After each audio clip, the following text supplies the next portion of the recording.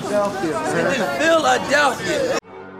I'm Joel Embiid. Like, I want the ball. You can use John with anything. You can be like, yo, them Johns is hot. Your shoes, you know what I'm saying? So it can mean anything. Yeah, let's do it. Welcome to the Fly Zone. This is episode 23. I love that I just surprised Sean. I'm just going into that thing. We're episode 23 right here. The Philadelphia-centric podcast from the people, for the people. FUBU, not Carl Kanai. And we're talking all things Philly, sports, news, social, culture, topics, everything going on in the city from us to you. And listen, we're episode 23. We're actually at NFL draft week. Week of. A lot of things going on down. We actually will be at the draft party at the link. So, Howie, if you mess up, we in your house, we will burn it down. And these are not threats. Let's put that. These are not threats. It's like this is these are promises. All right. Thank you. Don't mess this money up. Thank you guys for listening. And if you want to listen to us more, however you listen to us now, keep doing it. But also, you can catch us on Spotify, Google Podcasts, Apple Podcasts, Amazon Podcasts, the YouTube channel, everywhere around. And Sean on social media, where can they catch us out on Twitter and Instagram? On Instagram, they can tap in with us at the.flyzone. On Twitter, we're at the Fly Zone. Make sure you're tapping in with us each and every week. And please stay tuned for this YouTube channel. We're still working it out, but we're going to get it done for y'all. We get it together. We're getting it together. And speaking of getting together and tapping in, the roster of the Sixers actually showed up. Surprisingly. Congratulations, y'all. Niggas showed up to work. Shocker. Now, they weren't intact. Danny Green was still MIA. When is he not? Yeah. But Ben Simmons returned to the lineup after a week off. Joel Embiid played, even though he has his knee and shoulder injury. Seth Curry played. Tobias Harris played. And they beat the Thunder in a 121-90. I would say that's demolished. They demolished them. It was no part. It wasn't even in the times where it was close. It still never felt like it was close. It was never close. There was no threat to the game. It's like watching the JV squad versus not even the varsity squad. Like they brought in like fucking Duke to play the JV squad of West. Like it was like you didn't belong on the same floor. They kept the turnovers were ridiculous. I'm sitting there watching Thunder. I'm like, do y'all know how to play basketball? The turnovers. I saw the worst air ball of my life. One of the worst. It was in the fourth quarter. You remember that? It was this air ball in the fourth quarter where he shot. There was a rebound. They got the offensive rebound. They kicked it to the guy in the corner. He shot it. It went far left and underneath the basket. I said, was he trying to miss? So your aim, and your arm strength is off. You can't even reach the basket, and you far left. And I said, I rewound. I remember. I said that couldn't have been real. Yeah, that couldn't be real. And I was like, he really maybe we should give him a Fisher Price. I seen it. And I seen that, John. It was ugly. It was ugly. At one point, I'm like, are they seriously paying these guys for this? Because they ain't doing shit I can't do. Yeah, that's crazy. There was all a bunch of Kevin Loves last night. I don't know if you saw that Kevin Love clip of what he did last night, but that's what the whole Thunder roster was at. What the fuck did Kevin Love do? And Kevin Love, I guess he didn't want to be in Cleveland no more or what? So they losing, of course, because it's Cavaliers. He is the inbounds guy. He had the baseline. He's going to throw it into Colin Sexton.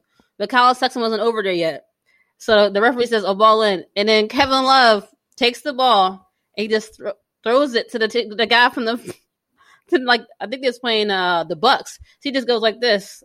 Flips it to the guy from the Bucks and starts walking and then the guy from the Bucks does he passes to the other guy. He do an alley-oop dunk. And Kevin Love just sitting there he didn't go after it. He just threw it in. He didn't care. He just was like, I'm over this. He's wild, man. Yo, get that man out of Cleveland, please. Get him out of Cleveland. Kevin Love is a ski mask season nigga. Kevin Love has been paid heavily off the tails of LeBron back in Cleveland. Cashing out several times. He's fun. He just needs to. I don't know. Maybe you need to pull some kind of knee injury. I don't know how it is, but I can kind of feel for him because he probably want to compete. He probably man, I ain't washed up completely. I still want to compete. These guys over here ain't doing shit. Can you want to compete if you're not competing on the floor? I think if he was competition is still on it. Yeah, but I feel like he probably know Cleveland ain't going nowhere. He probably feel like, I want to go somewhere where I got a chance to at least make the playoffs. These guys they ain't making nothing happen. Nonetheless, that ain't the way to go about it. Ain't no team gonna want you doing shit like that. That was probably the most miserable clip I've seen in my life. He was just like, take it, go ahead. Then he watched the dunk, and he looked like that was a nice dunk. He didn't care. He was just checked out. I said, wow, I never seen this in my life. I know people phone it in. And, you know, we both play like high school sports. You know when you're losing and you still competing, but you're just going through the motion. Like I need to get out of this game. Like, you know, over yet? Like you don't say it. You don't make it obvious. Maybe you're not running as full speed because you ain't trying to get tired. You're trying to go home, but you ain't gonna sit there and say, "Oh yeah, have an actual turnover where you hand the guy the ball. And you watch you set up man for the dunk on." Hell no. I'm surprised he didn't get cussed out for that. Yeah. I mean, you better off doing what I used to do. I used to fake an ankle sprain and give you out the game. Let me find out you like faking injuries. Now, I'm done. Y'all suck. We played Camden. I ain't not here with these girls. Listen, I'm out here being with the Cherry Hill white girls of West. Listen, when we played Camden, sometimes listen. Listen, I ain't got nothing for y'all. Listen, they ain't gonna embarrass me on tape. Now you ain't gonna have me on tape. Like, come on. Anyway, the Sixers did once. Who was on tape? The Sixers did beat the Thunder. Like I said, 121-90. Joel Embiid, 21 points, 5 rebounds, 1 assist. Tobias Harris, 11 points, 4 rebounds, 4 assists. Ben Simmons has returned 12 points, 3 rebounds, 4 assists. And they were saying a lot of good things about Ben Simmons' return. Doc Rivers said he was so missed because a lot of his driving causes all these 3-point attempts that we've been missing in these games. Overall, the team had 33 steals, which was about to 30. If we would have had 38, we would have actually had Sixers record for the most one game, but we didn't get there. Probably because we had to put the backups in for like the whole quarter and a half in the game. That's probably exactly why. But we could have broke the record last night. The way the Thunder was playing, they didn't want to be there. Hell no. But after all these games without Simmons and Embiid, Curry, and Harris, and Green over the past few weeks, Sean, we are about to get into a 11-game stretch here with the rest of the season.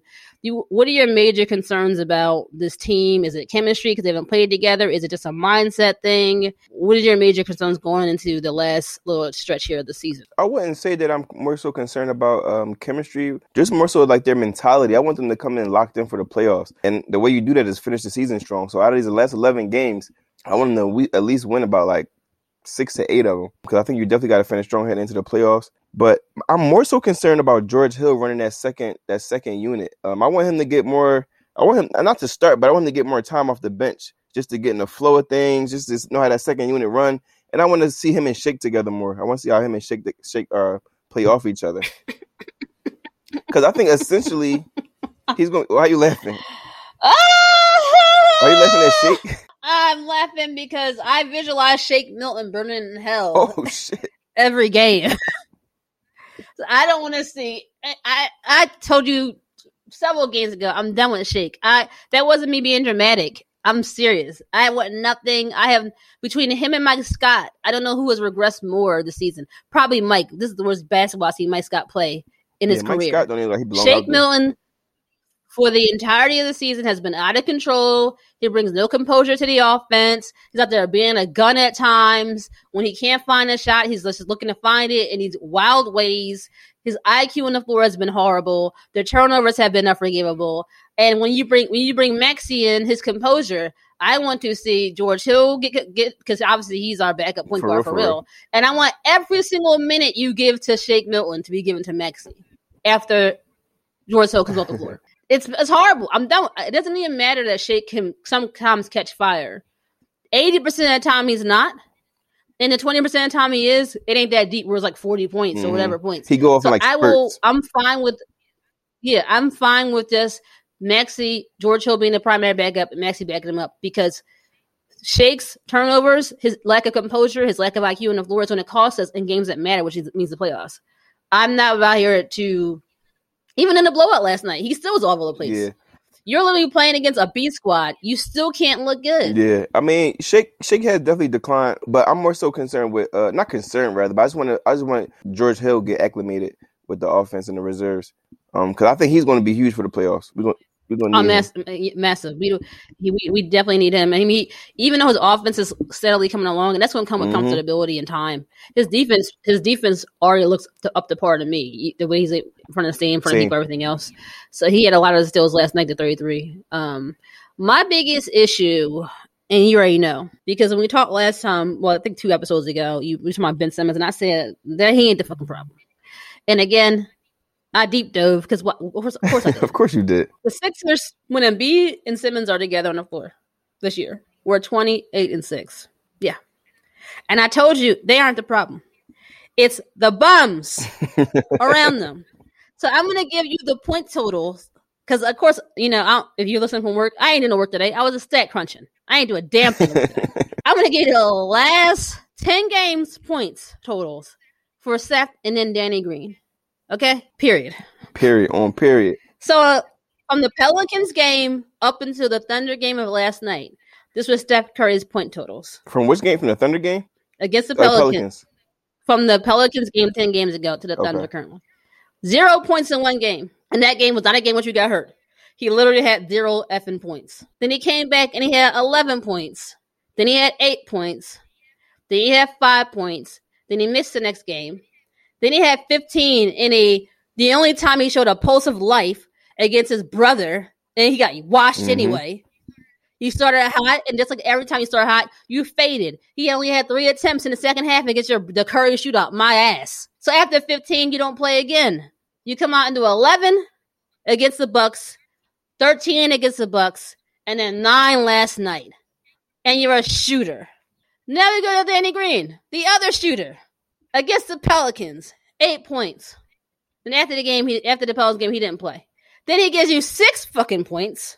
Then he gives you 7 points in the whole game. Then he gives you 11 points, 12 points. Then he pops for 18 against some bums. Then he has literally 0 points, just like Seth in a game which he played from start to finish. Then he gives us 5 points against the Bucks last game. 5 in the whole game. And he didn't play last night. This is my concern. This is my problem. Our MVP is going to give us the 30 points. Our defensive player of the year is going to give us these 8 steals and all these assists. These other bums who unfortunately are our shooters, on top of that, you're our actual scorers, don't score. And when they start hot, they fade. I'd rather you be a gun than to do 2 attempts. I'd rather you go out shooting. Seriously. That's my problem. Because all we're going to exist in the reality is, in the playoffs, they're going to double and trap Embiid to all end. He's going to pass out to these wide open bums, and they're either going to miss or pass the ball because apparently they're too afraid to shoot. Steph Curry attempted 3 shots in the whole of the game last night. That's my problem. No, that is a problem. Calm down. I got some Cam notes. No, that is a problem. I can't even say nothing to really come to their defense. I just gotta hope that because they have experience and they are veterans, especially Danny Green, playoff time come. You think they're reserving the energy? No. They about to get a Sensu bean in the playoffs, Super Saiyan on us or something. But the playoffs, you either show up or go home. So they ain't got no choice but to show the hell up. I feel like in the playoffs they ain't got no choice but to show up. Again, it's not about the scoring. It's not even about the scoring, which is a problem. It's a lack of attempts to me. You're not even trying to score. You came out hot against your brother, Steph. You was putting on this whole back and forth show. And in the second half of that game, you only had 4 points. But you only had 2 more attempts. Let me ask you this. Do you think that, because I'm not, to be honest, they've been bad for a while. They've been bad. Even those couple games you just pulled out, they've even been bad before then. Mm-hmm. So let me ask you this.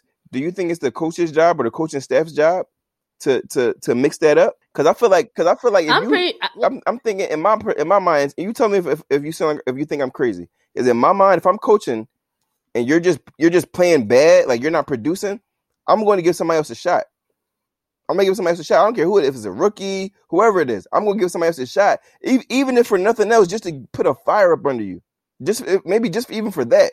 But if you're playing bad, that long consistently, I got to give somebody else a shot. But the problem is the stars haven't played enough games, and you can just play this. We don't have 82 games in the season. We also know that these people need to build chemistry together. We have 11 games left before the playoffs start. We can't be out here. If we had 82 games, I would agree with you. But I think Doc understands, and we understand that we're not going to ever start Korkmaz in the playoff game. He has to have Danny Green step the hell up. That's the problem. We don't really have a natural 2 guard behind Seth. Maxi's a point guard. George Hill's a point guard. So they're trying to hammer into them, step the hell up, because we only have 11 games left for you to build your give and go chemistry with Embiid. We only have a couple more games left for Danny. You get comfortable coming on a screen of Ben Simmons and popping a 3. And I trust these coaches. I think Doc is a great coach. So I think they're telling them this the same way they tell us, or they're telling Ben Simmons to shoot. They're telling him to do this. I think they're telling them. I think when they get on the floor, they just lose. They're out of their comfortability. We both watched the games. We've seen several times where Steph Curry could have shot it. We've seen several times where they had a wide lane to drive and do a floater, and they just chose to not. And you're like, what are you doing? I think that when playoff time come, they ain't gonna have no choice but to turn that shit up. And if they don't, it'll be telling. And if they don't, they're gonna have to replace them next season. Yeah, it'll be too late. But I already feel like Our MVP next year, season. I know, it makes me kind of upset a little bit too because Embiid's having a great season, the best season he's ever had. Mm-hmm. And if this doesn't turn over into next season, say he has a bad not an off year, but just not as good year, it's gonna make me mad. Because when he was in his zone, he was doing his thing. Y'all niggas wasn't stepping up. And this is what we've been talking about before the trade deadline. Episodes we talked about before the trade deadline. Well, we wanted a shooter. We wanted to get another person there because we saw it coming. We saw this was our issue. We kept banging the table for a shooter. We kept banging the table for a scorer. We wanted that because we knew we can't trust these. And not to be funny, but they both light skinned. And you know what? Listen, we all know about them light skins. Okay? I ain't gonna get into it. But the light skins are the problem. Yeah. Of this team right now. We got a light skin problem. We got a whole light skin problem right now. Y'all little light skin community, get a light skin community, come together and get your shit. Please do something. The light skin community is losing right now. So that's my major concern. Tobias had 10 points last night. I don't even get into that because I don't want to get into him. He came back off injury. I'm not going to get into that. He's done enough this year to I feel like he's going to figure it out, play all time. My thing is, I feel like he has enough in him to rely. You have something to pull from. Let's say you're a corner, you out there, whatever, but you have speed. You always know you can. If you're just a fast corner, even though you have great technique, I can rely on my speed to catch up or whatever. I get burnt. Once you have your foundation, it doesn't matter. Tobias is a good enough resume for the calendar year to know if this ain't working, I can do this. If this ain't working, because he's pulled from that 28-point games. My problem is these shooters don't even have that. Yeah. Danny Green had a great game in LA when he got scored over 25 points. That was one time all year. How is Danny confidently saying in the mirror when he wakes up, I can drop 25, 30 a night? You're not. And that's so disappointing about Seth because Seth started the year out hot. I'm thinking, yo, ain't gonna be too many people fucking with us. Seth started the year out hot. Danny Green has been Danny Green since the start of the season. But Seth, and I don't want to put it on COVID. I don't want to say, since he got COVID, because it's other players on other teams who caught COVID came back, took them some time, but they got it together. I.e., Jason Tatum. Tatum just dropped 53 points last week, man. So it's not this. Okay, so I'm not even going to give him that. I'm not going to give him that out. Seth just got to step up. He's got to step up. And honestly, Seth is being Seth. Honestly, I feel like he's always been this way. He's always been this. He's never been. Yeah, that's why they traded him. Yeah, seriously, and that's why I think they said he's been traded every single year he's been in the NBA. Like he's never repeated a team, and this is why he's not consistent. He's not consistent, and if he's going to be on a team, he has to come off the bench. Playing so differently than the first half. If you remember in the first half of the season, him and Embiid had that give and go, where he would use him as a screen, he would hit the floater, hit the shot, or if he wouldn't, he would go back to Embiid. They had a crazy give and go chemistry. Mm-hmm. When he's come back since the break, not that they don't run it, but he's not looking for that play anymore. Embiid's setting the same screen, he's coming off of it, and then just passing it to somebody else. Like you're not even looking for your shot. What pissed me off the most about that Golden State game was that he was taking the shots, he was taking the floaters, and he was making them. Because I'm like, you could have made these shots all this time. You could have been doing this. You're choosing to not. You're choosing to not. You come out here, you see your brother, the first play of the game, three-pointer. We get a steal, come back, bam, another three. You go in the lane, bam, bam, take people out to the bam, bam, bam. Step back, you're hitting the three. What the hell is going on? I'm like, you didn't learn to play basketball last night.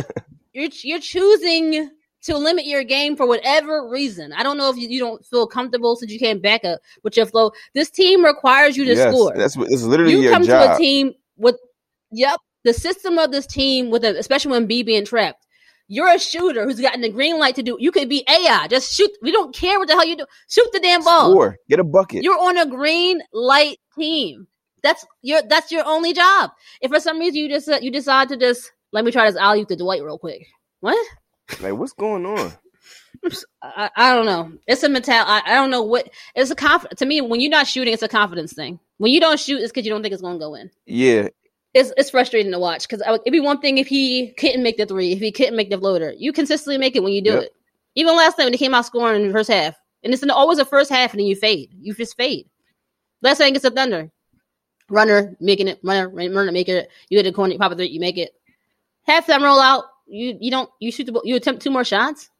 Yeah. And I feel like, and these are the same type of conversations I feel like we be having about Ben Simmons. Like, what are you doing? Like, it's like you're capable. Because, like, it's spreading. Huh? It's spreading. Seriously, it's like Ben Simmons. It's like a fucking cancer. We talked about this last episode when I was like, the NFL, you take the personality of your coach. When you're in the NBA, you take the personality of your stars. And look, the passivity is like spreading somehow. Yep. Young person that plays aggressively every night, mostly Embiid. That's it. Embiid. And that should be contagious. That's the part that should be contagious. We started a 2-game series against the Hawks. Starting tomorrow night, 7:00.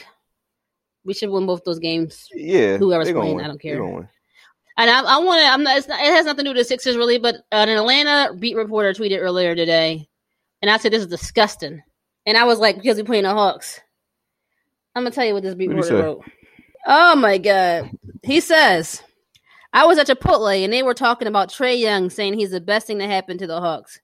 I don't think people outside of Atlanta realize the city has never truly had an icon to get behind like Trae Young. There's more than just basketball. Fucking Atlanta, Mike Vick. Hank Aaron, you said the city has never had a star like. Wasn't Dominique in Atlanta? Trae Young, Dominique Wilkins. Yeah. Yeah, what's he talking about? How old is this kid? I mean, damn, I'll go to Greg Maddux for the Braves. I knew his name as a kid. Because there's a couple names you could name. It's just Trae Young. It's just Trae Young. Brandon, Trae Young is a good player. I like Trae Young. He's a baller, but he's not even this. Is Trae Young even a superstar? He got his own shoe? No. I got Dominique Wilkins jersey in my bedroom right now. He just hyped. I wasn't they just hyped up right now. That's all. So I can't wait to beat them just off the strength of that tweet. We're gonna put them on ice in no time. They're gonna be on ice in no time. Yeah. And you're gonna see how the greatest player you believe the rest of Atlanta loses 2 games to the Sixers. To Philly. And you're gonna see that. How about that? Mike Vick had that city straight hold. The crazy part is you could have said Mike Vick and stop. You could have stopped at Mike Vick. But you could have stopped there. Before you got the Dominique and Hank Aaron. Hank Aaron just died a couple months ago. Have some respect. Exactly. Scumbag. You could have stopped that Vic. Because who don't know Michael Vick? What the hell? Besides Brandon Marshall. Come on.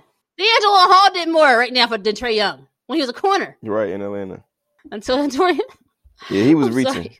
Every time I think of D'Angelo Hall, I think of DeAndre Hopkins destroying his name. In a practice, too. Speaking of D'Angelo Hall, let's switch gears to the NFL.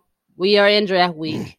And we got a little thing for y'all. We are going to do what Candace and Sean's mock draft simulator here.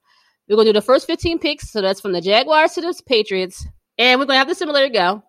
Sean's going to give me his first pick based off what the computer says is available. I'm going to give you my picks based off what the computer says is available. And we're going to see where we stand at the end of these 15 picks. Now, we talk trash about Howie. We talk trash about other people in the league, right? If our picks suck and make no sense, then I guess we shut the hell up. I'm gonna let you go first. Obviously, you're on the clock at Jacksonville. And I'm predicting. Enter a draft. I'm predicting that my picks are going to be the exact picks from the actual draft on Thursday. That's how spot on I'm about to be. You're officially on the clock, Jacksonville Jaguars. Who are you taking with the first pick? And please tell me why. Ding ding ding ding ding. The pick is in. With the first pick in the NFL draft. In the 2021 NFL draft, the Jacksonville Jaguars select Trevor Lawrence, quarterback from Clemson. Dum, dum, dum, dum. They can go highlights and they're going to pick Trevor Lawrence because the second best player in this draft, but he's the top quarterback in this draft, and that's what they need the most. New coach, new head coach, new system, new program is a perfect pick for them. Urban Meyer, he's not a guru, but last quarterback he had, Tim Tebow, worked wonders with him. Transitioned to the NFL without Urban Meyer, he didn't do so great. So I'm expecting him to do great things with Trevor Lawrence. All right, I'm on the clock at Jacksonville. Yes, I am. With the first pick in Candace's NFL draft, the Jacksonville Jaguars take Justin Fields.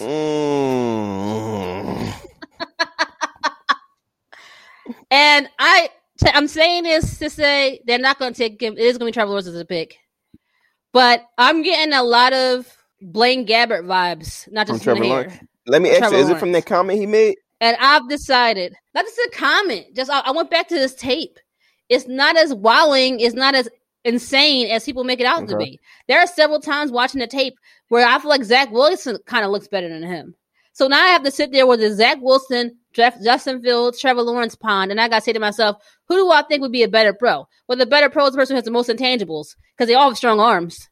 They all can make the same. I feel like Justin Fields can make the same throws Trevor Lawrence can make right now. He's a great prospect. He's not Patrick Mahomes' elite arm talent. He's a very good young quarterback with a strong arm, great pocket awareness, great under pressure, all that stuff. These other two guys do the same thing. So who has a long career? The guy with the legs. I'm going with that. He's a better pro, in my opinion. That's what I'm going to say and keep it with it. Rock it with it. That's what I'm saying. All right. That's it. Call me if you want to call me. You on the clock with the New York Jets. New York Jets. Who you taking? Ding, ding, ding, ding. You got Wilson, you got Fields, you got Penny, you got Pitts. You can do whatever you want to do. With the second pick of the 2021 NFL Draft, the New York Jets select quarterback Zach Wilson from BYU. There we go. First of all, Zach Wilson locked it in. Is a complete baller. Okay, you just gave us some reasons. Sweatband baller. He's a complete baller. He has all the intangibles. He's mobile as hell. Super strong arm. Insanely accurate. He has the IQ, and they traded their quarterback to Carolina, so they need a quarterback. Perfect replacement.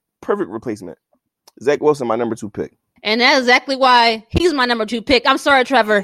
Enjoy San Fran. Enjoy the Bay Area. What's where we belong anyway. And I'm taking Zach Wilson with the second pick on to New York, the better quarterback, also with legs. And that's why I'm going my second pick. I ain't mad at that. Yeah. But, all right, let me ask you this. What do you think, or why did you pick Justin Fields over Trevor Lawrence instead of Zach Wilson? Why didn't you make Zach Wilson 1? Why did you make Justin Fields 1? Because I felt Justin Fields, his size will make him more durable in the pros. Zach Wilson's a little bit on the underside. Zach Wilson also had a shoulder injury all of the last year. He's injury prone. Fields has shown to be, even when he got hurt, he played in the playoff game and he's still bald. That he's the size, his actual physical strength, equal ability, athleticism, legs, everything else. I think he's going to be more durable and have a long career. As we all know, the best ability is availability. So you take the stronger, taller guy. They all can make the same throws. I think that's the only thing that we ever took from Chip that actually made sense. Exactly. Yeah, everything else he did was. Well, I don't listen. I told him the other day. We don't want to Super Bowl without Chip Kelly. Well, with the moves Chip Kelly drafted Zach Ertz. Chip Kelly got Lane. He brought in Malcolm Jenkins. He drafted Michael Kendricks. I'm not deluding myself. He drafted Nelson Aguilar, who was huge for the rest of that season. Like, I'm not deluding myself about. He evaluated talent better than Doug did, and Howie he evaluates talent in his era right now. Hell yes, because he's an actual football guy. Howie is not a football guy. Howie, I don't know what the hell you're looking at. Howie's he's an idiot. He's such an idiot. And the only reason that Nick Foles looked good was from the RPO system that he brought here for Nick. So he's a psychopath. To be honest with you, F you, because what you did to DJX, everybody. But without Chip Kelly, Nick Foles' career is probably dead. If we being real, his career is probably dead. Chip Kelly saved his career. Yeah. So I got Chip, F you for what you did to Shady and DJX, but he understood analysis, he understood scouting, and we wouldn't have won without him from the RPO system to the players he brought into this team. What can you do? All that. What can you do? All right, I'm on the clock. What you on the clock, San Fran? You're at the third pick. So far, you've taken 2 quarterbacks. You've taken Trevor Lawrence, you've taken Zach Wilson. On the board left, Fields, Penny, Pitts, Chase, Devontae, you know the names, Waddle, Michael Parsons. Okay. What are you doing in the Bay Area? Show and give it to me. With the 3rd overall pick, San Francisco 49ers select quarterback Justin Fields from Ohio State University. The Ohio State University. Ohio State University. My bad, Mount. And I'm gonna tell you right now, it is what it is. Trevor Lawrence, congrats.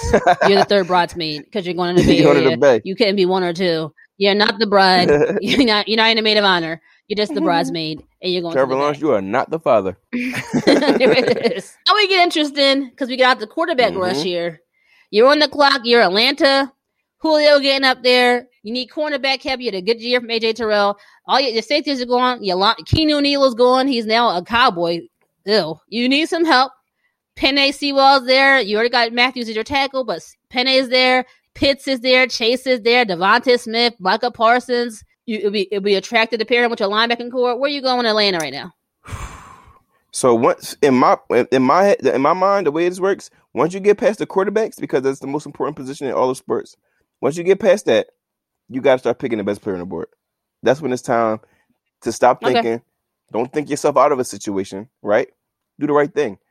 If the Falcons do not select Kyle Pitts, they're fucking stupid. Oh. Okay? They're stupid. She won't take okay? Pitts. With the number 4 pick in the NFL draft, okay. The Atlanta Falcons select Kyle Pitts, the best player in the draft. Hands down. Okay. This is how I see it. And I want to say, as we're doing a mock, it's just hitting me. We won't even have an elite pass rusher. This draft is so odd because usually you have a pass rusher in the top 5 picks. We're not talking about the pass rush is still like 15, 16, 17 sometimes. Well, a lot of going on. So it's just so odd. We don't have an elite. Because honestly, the Falcons that use the edge, but ain't nobody here at edge. It's not even worth it. Yeah, not that early. Now, right now, you got the money up there, Matt Ryan. Right now, you got Julio fading at 33 and hurt. You would love to say I will fortify this team, get an offensive line, and maybe make another, because they have a good I like the Pitts pick, but they have Calvin Ridley. They have a good pass catching situation. They also traded for the tight end from the Ravens last year, Hayden Hurst. He gave solid numbers. The problem is Matt Ryan can't stay upright. You have no run game to speak of. Full shade to Todd Gurley. You're done. Your needs are gone. The issue is that the team overall is there in a fire cell. That's talking about listening to teams talk about trading for Julio. So in my head, if you're in a fire cell and the era is over, I'm sorry. Come give me that Trey Lance. Trey Lance? 4th pick. I'm going to tell you why I didn't pick Trey Lance, too. I'm going to tell you, Ezekiel, because it was going to be him or Pitts. But Trey Lance is not on the same level as those 3 quarterbacks we just named, in my mind. I'm not saying what he will do, what he won't do. I don't know. But in my mind, I don't think he's I don't think he's in that tier. But when I don't know if he's in the tier or not, because we only say that because we have limited tape. He opted out. He didn't play off last year. When he played the year before, he wasn't at level. He didn't throw any interceptions. Right. He threw hella touchdowns. Yeah. He has the athleticism. So it's sort of less like you gotta trust your gut about what you see, because if he played it last year, he would have those numbers potentially. All I'm saying is when you're in a fire sale season and you project them, the most important position to me is quarterback. Absolutely. You could mediocre receivers. I'm not even sure how good Mecole Hardman is. I just know Patrick Mahomes makes him look good, even when the games where the receivers are out. So if I have an aging receiver, I got an aging quarterback, I need to figure out my future. And if I sit there with Kyle Pitts, I'm not picking in the top 5 next year. With that dynamic receiving core, I might be in the top 10, top 15, but I'm not picking in top whatever no more. My salary cap is for trash, right? They're in a horrible salary cap situation, which is why they listen to Julio situations. I need to get a quarterback on a rookie deal while I can, and hope he's a friend. I'm not saying this is a mercy situation. Sometimes you have to overshoot on quarterbacks because the situation was ever. Pitts is a great player, but as you saw with several teams taking dynamic pass catchers, I mean, the Cowboys succeeded land last year. Dynamic pass catchers get you what? They still lost. If you don't have the quarterback figured out, when they lost Dak, they look like garbage. You have to figure out your quarterback situation, and your team will follow. And I think that's the downfall. And that's the downfall to picking Pitts is the quarterback situation in the future. But I feel like the reason I picked him is because whatever quarterback you get, whether you get a young guy or if you got to make a trade, if you got to trade for somebody, however you go about getting your quarterback, he has to have weapons. I don't know how many years Julio has left. He might play it in another 4 or 5 years. But if you bring in, you still got Calvin Ridley. You still got other receivers in that team. You still got Hayden Hurst. But you can still draft the receiver next year. But you can still draft the receiver this year. I know that. So, but if you say Julio retires in 3 years and somebody's hurt or somebody's not producing the way you projected them to produce, I still want my young quarterback to have weapons. And somebody like Kyle Pitts, I feel like is probably going to be on the level of a Julio Jones, where but Calvin we're not Ridley talking might not about be. Trey Lance. But Trey Lance ain't playing this year. What do I care? I don't know that. Matt Ryan is still my quarterback. No, Matt Ryan is still my quarterback. That's what I'm saying. I'm not speaking about the future. I'm not talking about this year. I'm talking about for the future. Okay, so next year I'm gonna come back here and I'm gonna draft Mechie from Alabama and I'm gonna move on. Yeah, I'm saying, but your young quarterback has to have weapons. But you have to have a quarterback to have a young quarterback. Right. So, but the person I just selected at 4 is the best person you're going to select in the draft. So you don't have a quarterback, right? So, but when I do, and you don't have any money. When I do, he has to have weapons. He has to have weapons. I don't think you. Well, where are you gonna get the quarterback from? I don't know yet. Okay, then. Well, I know where I'm getting my quarterback at 4. And it's Trey Lance. I'd rather take the best player on the board. I'm not over-evaluating Trey Lance. He belongs in the top 10 of the picks of this draft. People's evaluations are different. I'm sitting there saying, you gotta think about it. And that's what the Jets that's what the 49ers did. They're sitting there saying, we're not going to be in position to draft the quarterback high. If we have to move up, we have to do this. They value a quarterback, they take him. It's a quarterback-driven league. This is the only position where you do this for. Will you bypass certain players? I mean, certain people could have had CeeDee Lamb, these other receivers last year. I mean, they didn't because they needed a quarterback. You have to do that due diligence. I look at Atlanta. Their quarterback is expensive and fading. Your number one primary receiver is expensive and fading. Your salary cap is garbage. You have to get a quarterback a rookie contract. Weapons, you can get that anywhere. You can come back here in the second round and get Terrence Marshall. Who gives a shit? Yeah, but who knows what Terrence Marshall is going to be? Name one guy. Name one receiver. But who cares about? No shade to Kyle Pitts. Who the fuck cares about Kyle Pitts? We have no quarterback. What the fuck was Calvin Johnson doing in Detroit? What do you mean? No fucking quarterback. But you don't have no fucking quarterback. You're going to be saying the same thing about your quarterback when he has no weapons. You're going to be saying who cares about a Justin Fields? There's no weapons over there. Weapons are a dime a dozen. No, you're going to be saying the same thing. Name weapons that won the fucking game. Weapons are a dime a dozen. What the hell is Calvin Johnson in Detroit? What are you talking about? They are not. How are weapons come a dime a dozen in the Philly? We ain't got none. Okay. Why we ain't got none in Philly? Why wouldn't they just go get one? What did Jerry Jeudy do to the Broncos last year? Who gives a shit? Because the quarterback fucking sucked. Exactly. So you have to find a quarterback. So when they do get a quarterback, he already has weapons. He's already put in place to succeed. But you can get the quarterback and the receiver the same year. No, you cannot. How? And you don't know if they're going to perform or not. If whoever I draft, so you don't know what the hell Kyle Pitts is going to do. It's a draft. It's a draft. At 4, I'm privy to believe that guy is ready to produce right now. If I drafted him at 4, fucking Brady Quinn who gives a shit about but that. People like Jared Goff. They obviously liked him, didn't they? What I'm saying is the Falcons are not going to be doing anything for a while. So if I have a quarterback I developed under Matt Ryan, and I come here next year with my top 10 to 15 pick and take the number one receiver on the board, then I have weapons and a young quarterback. I cannot get a young quarterback with talent at fucking 15 next year. Unless I give away my first round pick, at 4. Then that's why I said the best available wideout or we disagree whatever. On evaluation. We just disagree on the evaluation. Agreed. No receiver or tight end is changing the face of your franchise so much so that they're going to win you these damn games or do any fucking thing. Kyle Pitts, where he goes, whether it's the fucking Dolphins or Atlanta, won't do a fucking thing for them because in both those scenarios, they got question marks at quarterback. We've seen in the last 5 years receivers that are extremely talented, that balled in the fucking pros, that balled in fucking college, went to these swamp rat fucking infested franchises, and they ain't do shit. And this is my point. And this is why I'm collecting weapons. So when I do get my quarterback of the future, okay, he ain't got to stink, and we ain't got to suck for 3 years because we ain't got nobody for him to throw the ball to, or run the ball, Or you get your quarterback and you just get the. No. We're doing the same process. We're marrying quarterbacks to pass catchers. We're just doing it in a different version. That, exactly. You're taking the pass catchers first, and I'm taking the quarterback. That's why I said we disagree in evaluation. I don't believe that if you build the pass catchers, I don't believe if you build the fucking core that you're sitting there at 15 and 20 and get a top tier talented quarterback. So that means I have to give up next year my one for this year, my one for next year. This is what the 49ers say. I'm not doing that shit. So I'm just going to take the fucking quarterback now. I'm not doing it. Because I'm sitting here. And it's not going to cost me anything. That Kyle Pitts is a generational player. We've said that here on this podcast before. He's the most. Let me finish. He's a generational. Exactly. He's the best player in the draft. Generational player. I'm not passing up on that to take. But generational Trey Lance. Still now, if I was in a position to get one of those top 3 quarterbacks, yeah, I understand you 110%. But once I fall out of that, no, I'm not taking a chance on those other guys. But generational talent that still doesn't win you anything if you don't have everything else figured out. And I decide to either trade, draft, go get my quarterback. However, I decide to do that. There's a reason why DK Metcalf for my quarterback is set up for success. There's a I don't want to get a reason quarterback and DK Metcalf is outpacing his core. There's a reason. It ain't hard to find weapons. Weapon in every fucking draft. Tell Howie. Go tell Howie that.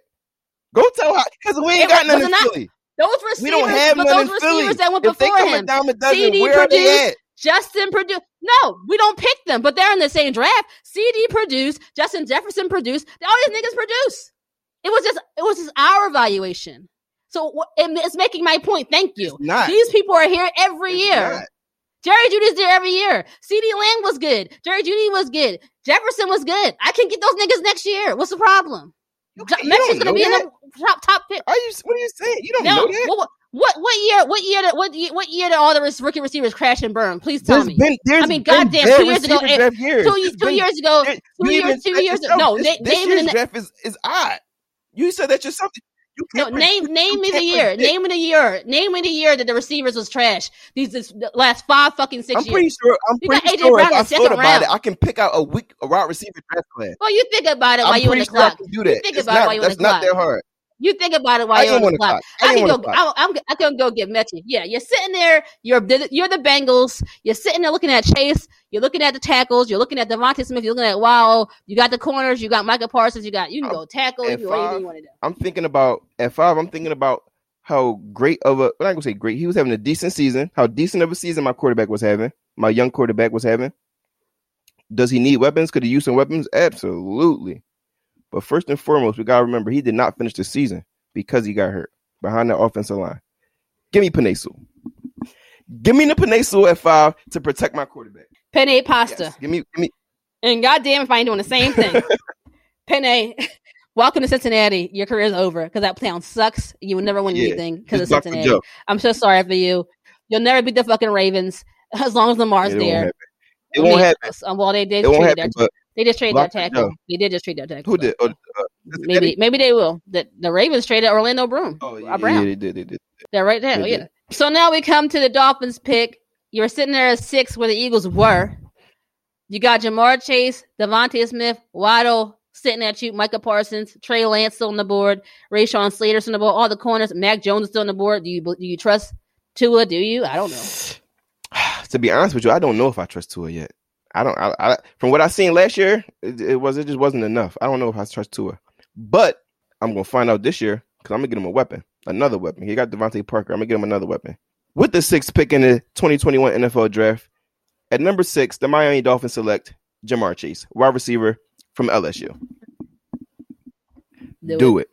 Bang, bang, bang.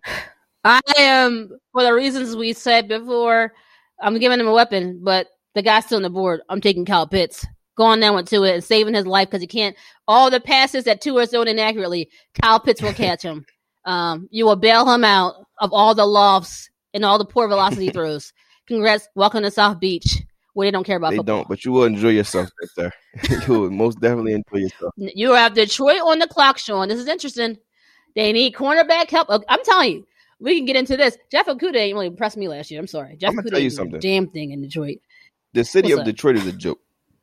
I'm going to tell you that now. It is the city of Detroit is a complete joke. The football town. It is a joke. The coach they even I don't have faith in that coach they hired. I don't have faith in their front office. I don't have faith in the city of Detroit to do anything. With that being said, at number 7, the Detroit Lions select wide receiver from Alabama, Jalen Waddle. Interesting. Got him. Now, you got Jared Goff there. Mm-hmm. Your primary receivers are going. Galloway left you because you didn't pay him. Honestly, offensively, I don't know what the hell is going on there. Kerryon Johnson, who knows? Everything about Detroit is horrible. They don't have good corners. They don't got good linebacker. I can literally go anywhere. They don't have good linebacker. They have nothing to speak of. They have so many needs. Whatever you choose, you can't go wrong. It's disgusting. It's crazy. It's disgusting. It's a cesspool. And a part of me wants to just do what I want to do. And I'm still thinking I might do it. Go crazy. Do it. With the 7th pick on the clock, the Detroit Lions on to Detroit football hell. It's Mac Jones quarterback from Alabama.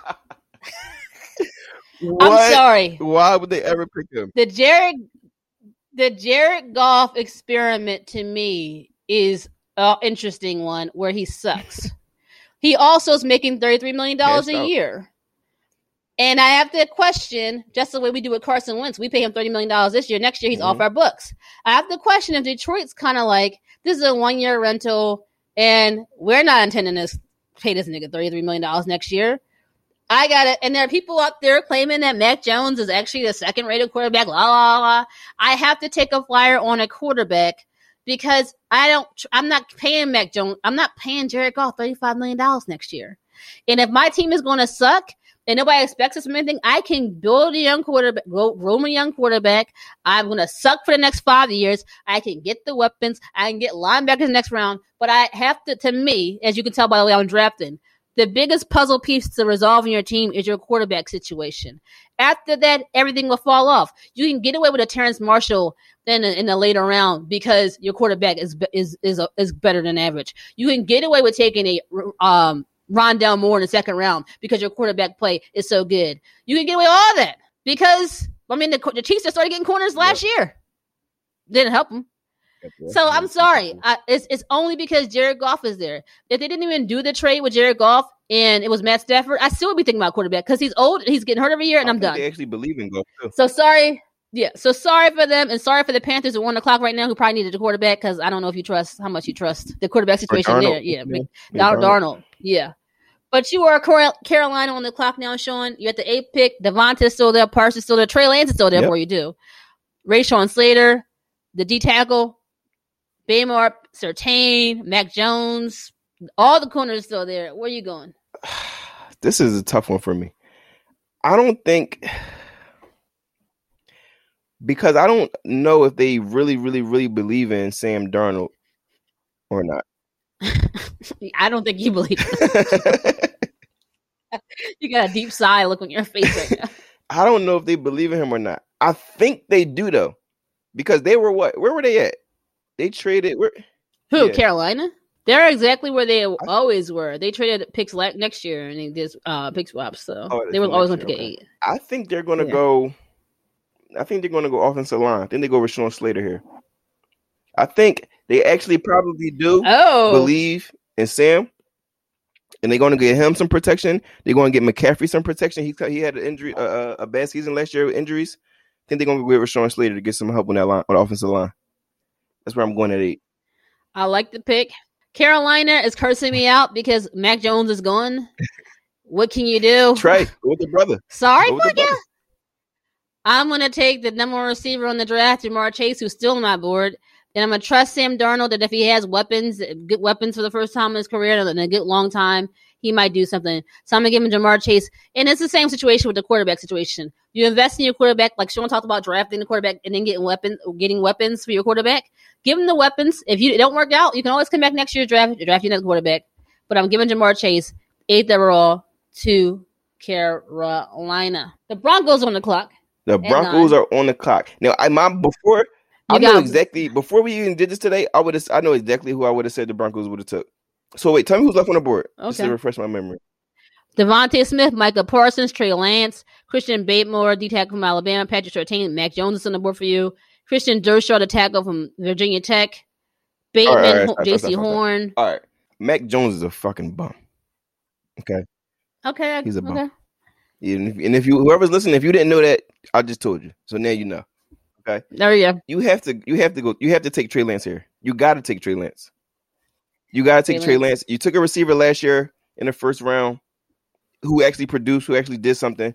So you gotta get him. You gotta get a quarterback. I would take Trey Lance here. I think he does wonders for the Denver Broncos. So I have taken all the quarterbacks in the first round already. The cornerbacks or the quarterbacks?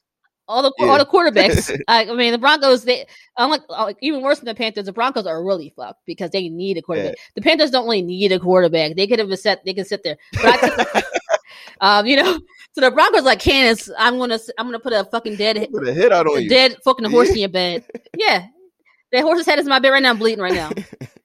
Now, what can you do here? Besides go the Sean method, which is you got Jerry Jeudy. You got a good receiver. You got a good young receiving core in Sutton and Jeudy. I mean, sorry, and they got the receiver from Penn State from last year. Jesus, yeah, Hartman, right? You got Devontae Smith. You got Jalen Waddle. You're like, well, fuck. Who gonna throw these niggas the ball? But I'm sorry. You won't get it to him because I'm fucking taking Micah Parsons. I love that pick, though. I love that pick, from though. Penn State. He's a Broncos type guy. Is. I love that pick. He's gonna go there. You know, you get you a dominant middle linebacker and just hope that just like the Ravens, the defense will set the tone. You got to get secondary. It's a young linebacker core. Von Miller is still there. You'll figure it out. The linebacker core is set, and you'll figure out the quarterback. Pick. I love that pick for them. That's what I love that pick for them. That's what you gotta do. Now, Sean, we've come to the disgusting hour. The Cowboys are on the clock for you. I'm going to pick this guy just because I hope he sucks. I hope he does. Seriously, I hope he sucks. Patrick Surtain. I think the Cowboys select Patrick Surtain. Junior, the second. And I hope he sucks. I do. He is graded at, I think him and Horn are probably like neck and neck in a lot of people's eyes. Not in mine. Okay? I'll tell you that right now. Not in mine. So, if at 10, I think the Cowboys select Patrick Surtain. Okay. Because it's Jerry Jones. As we see, Sean Lee retired this year. Well, he's retired yesterday. Who cares? And you sit there, you look at the offensive line for the Cowboys. The centers retired 2 years ago. The tackles always keep getting hurt. And I know Jerry Jones came out today and said, Jerry Jones said today, at 10, we can sit there and get the best defensive player in the draft. And every Cowboys player and fan was like, oh my God, Jerry's going to do it. He's going to give us the best defensive player in the draft. He's finally figured the fuck out. But I got news for you. He fucking didn't. He's taking Devontae Smith in Alabama like an idiot. Because he can't resist the name. Yo, and that's really how he is. That's really how he is, yo. He's such a weirdo. I can't stand bull. Idiot. He's such a weirdo. And he's gonna tell y'all Amari Cooper is expensive next year. He's gonna tell y'all how the receiving core is gonna be shifted next year because who's the number 2 guy there? He's a free agent next year, and we're gonna come out there next year with CeeDee Lamb and Devontae Smith and figure it out. Yeah, that's exactly what we're gonna do. And that's exactly what we're gonna do. I can't. Whatever. I'm not even going to give him my energy right now. We had 11. If it was a true mock, and it was, I would say Patrick Surtain. But I think Jerry's going to do it that way. Honestly, I hope they pick. You had 11. Surtain, just because I really honestly believe that he. I feel like him and J.C. Horn, when it's all said and done, he's not going to be able to tie J.C.'s fucking cleats. I think Surtain reminds me so much of another cornerback who came out of there, Kareem Jackson, years ago, where he looked really technically sound on paper, like technically sound in Alabama, scheme. He goes to the Texans and he just lost. Everybody's like, oh, he's a technician. But then like, what's going on? And no shade, Marlon Humphrey is very technically sound, and he's a good corner. He's not a playmaking corner. He's just a very good, solid, shutdown, like in-phase corner. And that's what he reminds me of a technician. But unfortunately, we need a playmaker at corner. So you can have him. So we're sitting here with Sean. We had 11. You're on the clock as a Giants. You got Devontae Smith, Micah Parsons still on the board. Batemore is still on the board for you. You can pair him up. I like that kid. With a great defensive line there. Christian Dershaw, Horn, Bateman. You got the best linebacker in the draft still on the board, and the linebacker from Jeremiah Koroma from Notre Dame.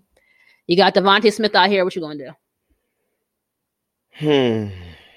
I think they take Micah Parsons. That's a good pick. Micah Parsons because I think they either pick him or they take Devontae Smith. But I'm gonna say they go with Micah Parsons. I'm going here for New York. They're going to take Jalen Waddle. I say that because you had the running back. You tried to build the offensive line. It's still trash to me. The defensive line to me right now is actually pretty dominant. They were able to retain some people. You invested so much in the secondary. The secondary is going to be really good this year. Dory Jackson added to cornerback you already have there. The safety room is already really good. And now, Marky Parsons is already going to me. He went to Denver. So I think you just invest in, you got a running back, build into the receiver core. I mean, Golden Tate is going. You got some young receivers, adding another one, Jalen Waddle, just helps you out. Have home run hitter. And then you got a good run game, and you got a person take the top off. And you built the defense already. And that's why I said it was either going to be between Parsons or Devontae Smith. But I think I'm going to go with Parsons. I'm drumming on you right here. You know why? Because we at 12, baby. We on the fucking clock. Don't get me hype. Dang, it ain't Thursday yet. You sitting here, Devontae Smith, Baymore still on the board, Mac Jones, Dershaw, Horn, Bateman, the linebacker from Notre Dame, Greg Newsome, cornerback from Northwestern, Fairley's out there. Where are you going? Jalen Phillips still on the board, by the way, from Miami, if you want to get technical about it. Thanks, but no thanks. Now, this pick is tough for me because obviously I'm an Eagles fan, and Yeah. we got so many needs. Who was we talking about? We were talking about the Lions. We ain't that bad, but we got so many needs. We ain't that none of death. At least we got Miles Sanders and some other niggas. Some niggas you might know. I think they go JC Horn. I think they go JC Horn at 12. You want him to go JC Horn? Your mommy ain't never. Yo, I love that kid, yo. I love JC Horn. I love his game. I've been watching film on him since the season ended. I love JC Horn's game. I think he's a plug and play guy right now. You can plug him in and he can run with anybody. He's used to matching up with the best receivers. He's been doing that. And granted, I think he'd really be good here because he wouldn't even have to do that here. That would be Slade's job. So he's taking on lock the small guy down. You know what I mean? Lock the number 2 guy down. I think he can do that. I think his feet. I'm a feet guy. I played corner, so I'm big on feet and hips. I love his feet. He's athletic. He has the recovery speed. He's aggressive. Love me, man. Give me JC Horn at 12. This is interesting because I have created a scenario in my mock draft that every Eagles fan is disgusted with me. There are no pass catchers left. The last one just went to. It's not in a. Right now, you're looking at offensive linemen. No, you didn't. There's nobody left. You didn't send Smith nowhere, did you? Devontae Smith. I did. I sent him to the Cowboys. You did. Jerry World. So this is the worst nightmare for the Eagles fans who just sitting there like we can't even tell Devontae Smith we don't even want him because he's gone. Yo, I hope Jerry really picked him too. Oh, he would do the best thing we could do is sit there and just have a problem with Surtain or Horn in the Eagles' minds, you know? Absolutely. I'm going to sit there and I'm going to do the same thing you did, and I'm taking JC Horn. You cannot pass on a playmaker in corner. Yeah, he's a beast. You just can't. It's beyond, like what Sean said, his short area quickness, his ability to stay in phase, his aggressiveness at the line, but he's a playmaker in corner. He has the ability to take the ball away. And you just can't pass up on that. I'm sorry. I've thought about a lot of things. I thought about the offensive line. I thought about St. Malo. I thought about why we're actually going to trust May Lotta to be a left tackle this year. You could take Rashawn Slater still. Are you going to trust that? You know, but at the end of the day, trust Joe Horn's bloodstream. This is the guy who pulled a phone out of an end zone when he scored a touchdown. He called somebody, probably called for some wings. Right. You remember Joe Horn did that? Trust that bloodline. Trust that bloodline with swag. That he gonna come to Philadelphia and lock it in. So we got the same picks. 12. Yep. Now we're sitting here. You got the Chargers on the clock. You still got Smith on the board. You still got Barrymore on the board. You still got Mac Jones on the board. You still got a top tackle and Dershaw on the board from Virginia Tech. Where you going, Sean? Linebacker Greg Newsome. I think the Chargers are going to you just said his name actually. Dershaw. Yeah. Okay. Okay. I think the Chargers go offensive line. Protect that young guy back there. I mean, I think the same thing, but Rashawn Slater's still on the board for me. Oh, yeah, so I'm taking Rashawn Slater at 13 for them. The Vikings are on the clock. At 13, they need tackles, they need a guard, they need corners, they need a lot. The Vikings doing a little bad. Your mommy ain't never home. And Devontae Smith's still there. On your board, Devontae Smith is still there. Pair him up with Justin Jefferson. My dog is there, though. I need somebody to block for my dog, Dalvin Cook. But I think that you got to go best player here if you're Minnesota, and I'm taking Devontae Smith. There you go. That's a good pairing. They're gonna have a little good receiving core. I believe in trench warfare. Do you know? And I'm gonna send Christian Barmore to the Vikings. From D tackle from Alabama to do some damage and run that Zimmer scheme. Okay, I like that. So now you're sitting there at 15. So our last pick in our little mock here. The Patriots pick, and you get the Patriots on the clock. You still got Baymore. You still got Mac Jones at quarterback. You got Rashad Bateman. You got the great linebacker from Notre Dame, Jeremiah Owusu-Koroma. Greg Newsome at corner still on the board. You got some options here. I think Caleb Fairley, Woody Payne. I think he is so overrated. I'm not gonna say so. Who? He's overrated to me. Caleb Farley. I thought you meant Quiddy Payne because I think he's overrated too from Michigan. I can't stand him. If the Eagles do that to me, I'm gonna trash the link if they wouldn't take him at 12. They took him at 12. I'm not even gonna go there. Never say never with this guy. But no, I think the Patriots select. You gotta go quarterback here from y'all. And Mac Jones is still there on my board. I'll take Mac Jones at 15 for the Patriots. This is interesting because for some people on paper, Patrick Surtain is still there. Mm-hmm. And some people on paper the number one corner. There are rumors that the Patriots might trade Stephon Gilmore and you have to replace that. But I think what you got to do here is try to, even if you can, this is hard because they need a quarterback bad. So I'm not going to overdraft a quarterback to do this. So you sit there, and I think the way it's working out, I got Darrisaw still there to tackle from Virginia Tech. You can protect Cam. You got him some weapons. You can do that. But at the end of the day, I'm taking Patrick Surtain because he's that's a defensive minded coach over there. He doesn't really value. He likes offensive line, but he takes. I don't even know the last time. I want to say Nate Solder. I think I might be right. The Patriots and Bill Belichick took the offensive line in the first round, and that's it. They don't care about that the way we do. So I think he's thinking we'll figure it out in the later rounds with the center and everything else. And that's my pick. So for Sean's mock for 15, Trevor Lawrence at 1, Zach Wilson at 2, Justin Fields at 3 going to San Fran, Kyle Pitts going to 4 to the Falcons, Penne Pasta Sewell going to the Bengals, Jamar Chase at 6 going to the Dolphins, 7 Jalen Waddle to the Lions, Rashawn Slater 8 to the Panthers, Trey Lance going to the Broncos, Surtain going to the Cowboys, Parsons going to the Giants, Horn shout out going to the Eagles, Christian Dershaw going to the Chargers, Devontae Smith going to the Vikings, and at 15, Mac Jones going to the Patriots. And for me, I shocked the world.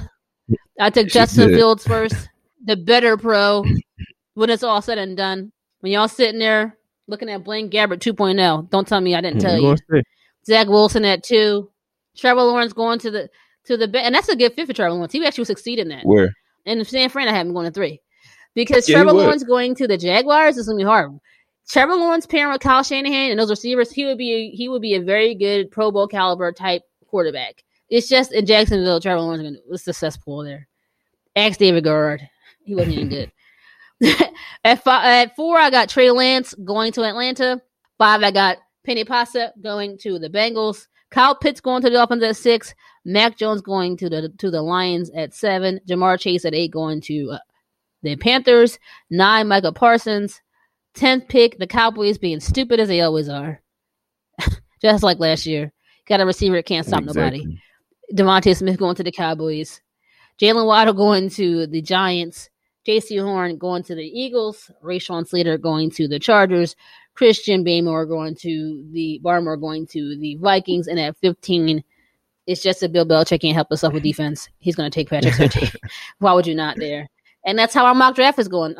Real quick, Sean, were you looking forward to the draft? And what are the things you feel like the Eagles need to lead the draft with? I'm just looking forward to not leaving the draft with a headache. Okay? Don't stress me out, Howie.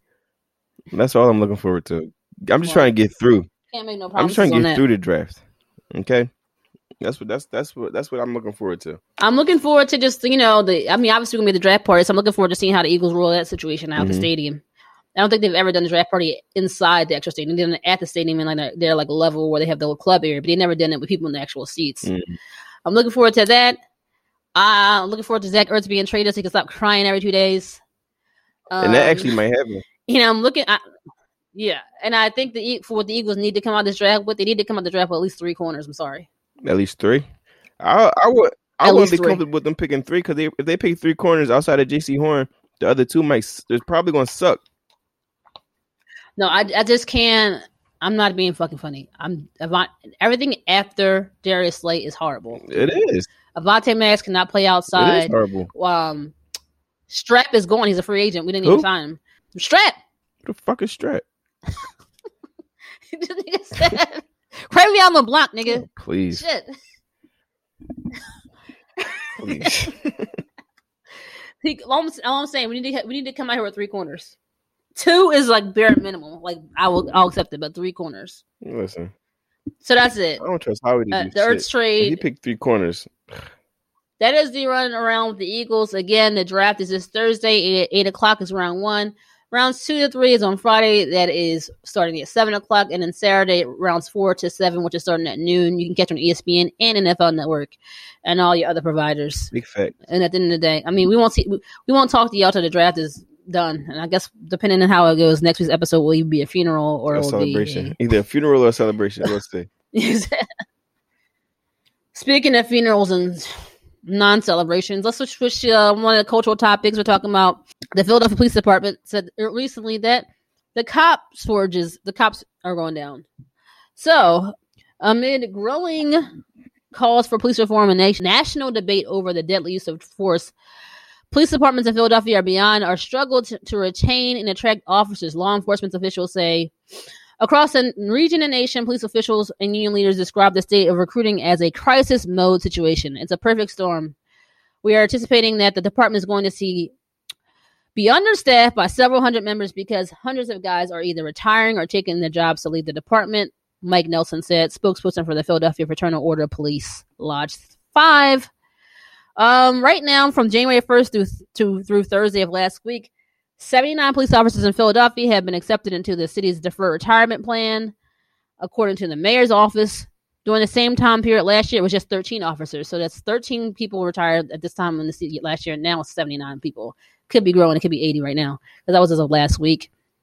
The Philadelphia Police Department budget is for 6,380 officers, but they currently only have 6,112, leaving 268 vacancies and counting. The New Jersey State Policeman Pat Cooligan said, "Every action has a reaction. When you vilify every police officer for every bad police officer's decision, people don't want to take the job anymore.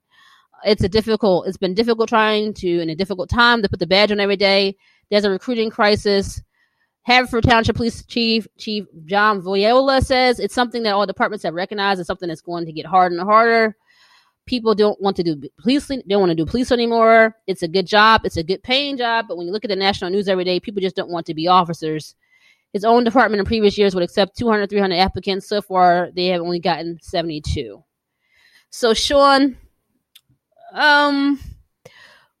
why do you think the police shortage is going down and across the country, especially and obviously specifically in this city, where at this point last year you had 300 applicants, now you only have 79? When things are going down, it is a good paying job. Obviously, we all know how the pensioning works and how much they get paid. Obviously, they get paid for what they would consider putting their lives on the line.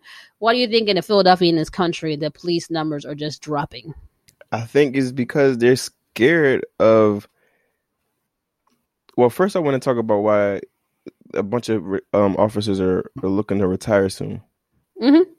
And I think it's because they're scared of being held accountable to an extent. Mm-hmm. When you're used to something being ran a certain way and you see things changing, or not even really changing, just being put under a microscope a little more, it changes things. So I feel like that could be a part of it. I feel like because of certain things that's happened in the past, the recent past, it's hard. It's hard. And I'm not the type of person looking for a cop out. Well, no pun intended. It's for police officers, but it's hard. And I know sometimes that you got to be forceful. I know sometimes you gotta be stern. Not sometimes, you as a police officer, you gotta be stern. You gotta walk head high, chest out, and you gotta portray a certain image. But it's not happening just in Philadelphia. It's happening in a bunch of cities across America. And I wanted to say what I initially wanted to say was because they can't be racist anymore. But I feel like I agree with you if you said that. But I just feel like because they're being held, you got to be. You're getting a lot. I'm not gonna say they're being held accountable, because something you said to me off before we even started recording, Ken. out of hundreds, thousands of cop killings, only 8 officers have actually been sent to jail. So in the history of the country. So it's like not like on the last couple of years, like right ever. So I guess when you see stuff like the guy Chauvin getting sentenced and sentenced, I'm sorry, and a few other officers like being like publicly like on TV, this is like national news. So nobody wants the world to know that they're a jerk, that they're a jackass. So I feel like that's why, and I feel like it's so hard to when you can't go in. I feel like it's hard to go into a community that you're not from and try to police it there and not build relationships. I can't come, like, for instance, I'm not from Cherry Hill. I wasn't born and raised in Cherry Hill, New Jersey. So it wouldn't make sense for me to be able to go there and try to police that section or that area and without building relationships. Because if I came and knocked on your door and said, hey, Miss McLean, I'm Officer Carter. I'm going to be patrolling this area. If you ever see me, don't be afraid to say hi. Say hey. You might be like, oh, all right, whatever. But when you see me and if you're in trouble, I know him. Oh, I remember him. But if I'm a stranger and he's a stranger and it's like, I'm white, you're black, you don't know what you're going to get from me. So it's hard, man. It's hard. And granted, I understand that cops put their lives on the line every day. And that's nothing to sneeze at. That's not a small thing. But I think when you take a job like that, one of the things that has to come first is integrity. You got to do the right things. Like, you have to do the right things when nobody's watching. That's a part of taking a job. And you got to hold your partners and your coworkers accountable. If you see somebody doing something wrong, like, yo, that's not cool. On the side of every police car, it says serve and protect. And I feel like we don't get any of that. We don't get any of those things. We don't get any of that. Yeah. And like, the reason I think I align with you when it comes to why they're retiring and why nobody's applying. One, not completely, because you can never really be held accountable in a racist system, to be honest, because, Angela Rye was on CNN last week and she said, we talk a lot about bad apples, you're talking about bad policing, about bad apples. But the problem is the way the system is set up, you can't hold the bad systems or the bad apples accountable because there's so many checks and balances. Yep. So do you see Derek Chauvin on TV and think, oh, that could be me? And you say, let me get out the game. That's one thing. Similar to the generational shift has changed. So one, I think there's a lot of racist cops, as we saw. They had a study to come out just yesterday that they found thousands of police officers in this country are all part of racist Facebook groups. And again, when that study came out, shocker. But so you have the racist cops feeling like they can't do anything, which is insane to me. Because really, when you say you can't do anything, you're saying I can't beat up niggas anymore, and right? That's what we're talking about. We're not talking about giving speeding tickets. We're not talking about helping an old lady cross the street. We're not talking about going to a career day at the schools anymore. The only thing they feel like they can't do no more is use their aggression to shoot niggas. Yep. Oh, if I can't do that, I'm out. So when we telling you literally don't murder anybody. You can do everything else as part of your job. You can investigate things. You can investigate robberies. You can, like I said, help the lady cross the street. You can pull me over when I'm going at 100 miles an hour, 25 mile per hour speed limit. But just say stop murdering, and then we say stop killing people, and y'all start quitting. That just shows you what the system is. Yep. Then also generationally, I think that when you look at why the military numbers are down, why people are having less children. There's a generational shift, I feel like, in we millennials down, that there are other jobs besides being a cop. Well, and we'll get to that later, but how you visualize a cop now and how you visualize a cop when you were a child, or my parents visualize a cop, that's a completely different image now. Different. You can't do it without thinking about Black Lives Matter, without thinking about the different killings along the way, people who died in police custody, Sandra Bland, who will never know the story of what really happened there. We know she got the cops and died. So the tarnishment of the image. So I think the numbers are going down because generationally we have shifted to stop idolizing that role of evil versus good, protector, town protector versus whatever. We recognize the system is not, similar to how I talk about whiteness. When I say white people, I don't mean every single white person. I mean the system of whiteness, which is white supremacy, which is the systems in place policy, which is the structures that uphold supremacy of white people that this country is built upon. Not you down the street. Oh, I have to, but calm down, Brad. When I say policing, I don't mean that there are no good police officers. I'm saying the system is the same priority built up where they over-police black and brown people, where they sweep under the rug heinous crimes. I mean, Derek Chauvin has killed 8 people before he killed the guy he's going to jail for. Wow. What? Wow. And just hear that. Like, let that sink in. Like, that's what you mean by the bad system. That's crazy. He also beat up a 14-year-old kid and knelt on his back for 18 minutes previously. So we're talking about the bad system and the bad apples, and I think generationally we're seeing what that means to us as the millennials, what it means to Generation Z, which is like, I don't want to be part of that. And it's this guy, you probably heard of him, Ken. I'm pretty sure you probably did. The guy, Sean King. Something he always says is like, that a lot of people give him a lot of pushback on is abolish the police, like defund the police. And a lot of people always say, like, how are you going to defund the police? Like, what are you going to do? What's the alternative? If you defund the police, then what? Well, I agree with him, but when I say, I think about, like, start over. Something I said to you before it came, before we started recording. If the foundation is bad, you're going downhill anyway. Because if the foundation is bad, the house is going to fall apart. Build it. We need a new foundation. We need a new foundation. You got to start over. The police system we started from slavery. They out to catch slaves, not even slaves. Correct. Catch people, runaway slaves. So it's like, and then catch black people who just to do the quota, just for your quota. So it's like, if that's what we standing on, that's quota, how we got started. We started standing on that.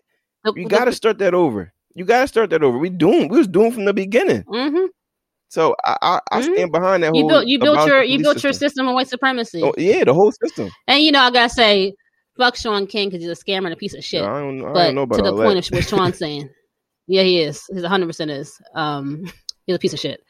But I do say, but to the point about defunding the police, I agree. If your system is built on supremacy, which is why, like, when people talk about the Constitution of this country or whatever, the Declaration of Independence, whatever, that was all built on white supremacy. Right. It's the same thing with policing.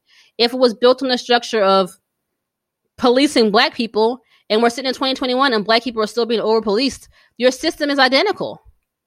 Your system was built on policing black people. You're still doing it. You're still over-policing us in rapid numbers. You're still murdering us in rapid numbers. So it's been hundreds of years, and the foundation is identical. And I think I shifted onto this when I was talking earlier. I was talking about the generational shift, because I was talking to you, and I'm like, well, that's this term propaganda that people have created in the community of how we've idolized cops through the years. I mean, people growing up on old Westerns with the sheriff badge and stuff like that. We've all seen, like, like I told you, like, these cop stories. And I think that, like, it's done. When I was a kid, all the cops are the good guys. All cops are the good guys. If you have a problem, you go tell a cop. At this age that I'm in now, I'm not calling the police unless, like, I remember one time I was out with somebody and a situation happened. And one of the people I knew said, "What you gonna call the cops for? So you can stand around and ask questions? They don't do anything." Real right. And, like, that never left me. They are the aftermath effects. So when you talk about defunding the police, in a sense of, there are things in a lot of these instances that instead of being de-escalators, there have been escalators. We can see the shooting that happened in Minnesota 2 weeks ago. Or even with the girl, the 13-year-old girl who had the knife. Why was your first reaction? You came into the situation to pull your gun out and made it more fatal than it was? I mean, they escalate violence. I mean, these instances, you never de-escalate. You are the escalator of violence, and so I feel like defunding the police, we're talking about abolishing, like someone said, create a new system. And there's also things that cops just shouldn't be involved in. You have a lot of these shootings. I saw, like, 2 years ago, there was a person who was on the spectrum and he put his hands up, and cops don't know how to talk to people with mental illness. You had a coach who's out there with a person on spectrum. He put his hand, and he still got shot. He put his hands up. That army guy, you think you're being belligerent, like you don't respond, command. They don't know how to talk to people. They're so hyper aggressive. All they know is force. And how they interact with people. How I viewed police as a kid is completely different about how I viewed police now. But that's a lot of things. How I viewed this country as a kid is a lot different than, like, I used to say the national anthem. I don't say that shit. I don't even think I know it anymore. So, like, I forgot. If you ask me to sing the national anthem right now, I'm be like, I will never pledge allegiance to the flag again. So, like, which I think is crazy fucking propaganda. Why would you be pledging allegiance every day? Yo, we did that every morning. Stood up in class. put my hand over my heart, looked up at it, had a flag over the loudspeaker. Look at this and we sat patriot there flag. Pledge allegiance. I know I'm American. It's not like if I don't say it today, I'm gonna forget. Exactly. To me, my concept of what police are, you have these like NYPD Blues. When I was older, you have all these younger. You have obviously Law and Order, and they just show cops so they get gun. They're doing it. They're doing this. But when you talk about policing, they're also responsible for thousands of deaths, and they don't show that on the TV. They don't show the racial systems on the TV. They don't show the in most cities 50,000 backlog for rape kits. Yep. They don't show like everything else. Everything on media and TV is just the good guys versus the bad guys. And really, like, as we're seeing now, the bad guys are some of y'all. The bad guys stormed the Capitol. Those were cops, some of them. Some of the Capitol Police let the people come in there and let them come in. Was having conversations with them. When I talk to my friends of other races, they have a completely different idea what cops are. Like, the building I work in as my 9 to 5, my primary job, there is police stationed at my job. There's a cop there every morning because years ago, I guess at that building, one of the clients, it's a therapy center, had a gun. And so now the Philly police stationed a guy there at the front desk. It doesn't matter how I interact with this person. I walk in every day. Good morning, good morning. It's different ones. Like every 2 weeks, they switch up their guy is. Then they could be sitting there looking at Sports Center on their phone. Oh yeah, the Sixers last night. I still tense up. I tense up every day I walk into work. It doesn't matter if he said to me, "Oh, Embiid had a good game the day before." I still know this is a cop with a gun. There's nothing that's going to take that. When I walk through Center City to get to work, my work is next to City Hall, and there's cops over there every morning. When I walk past the cops, I'm not even making eye contact. This is my inherent default setting, and it's a default setting of a lot of Black people. You get pulled over by the cops for a speeding ticket. You straighten up. It's the most anxiety-ridden, tense moment of our lives. Just for what you think is a traffic situation. I never walk past the cops untense. I never consider calling them until I need a fucking cop. And I feel anxiety just being around any cop. Man, I got and pulled so over. Do you ever think it'll be a scenario? I got pulled over a couple of weeks ago, and I called it. I rolled past the car. I wasn't even speeding or nothing. I was chilling. The window was down. I was chilling.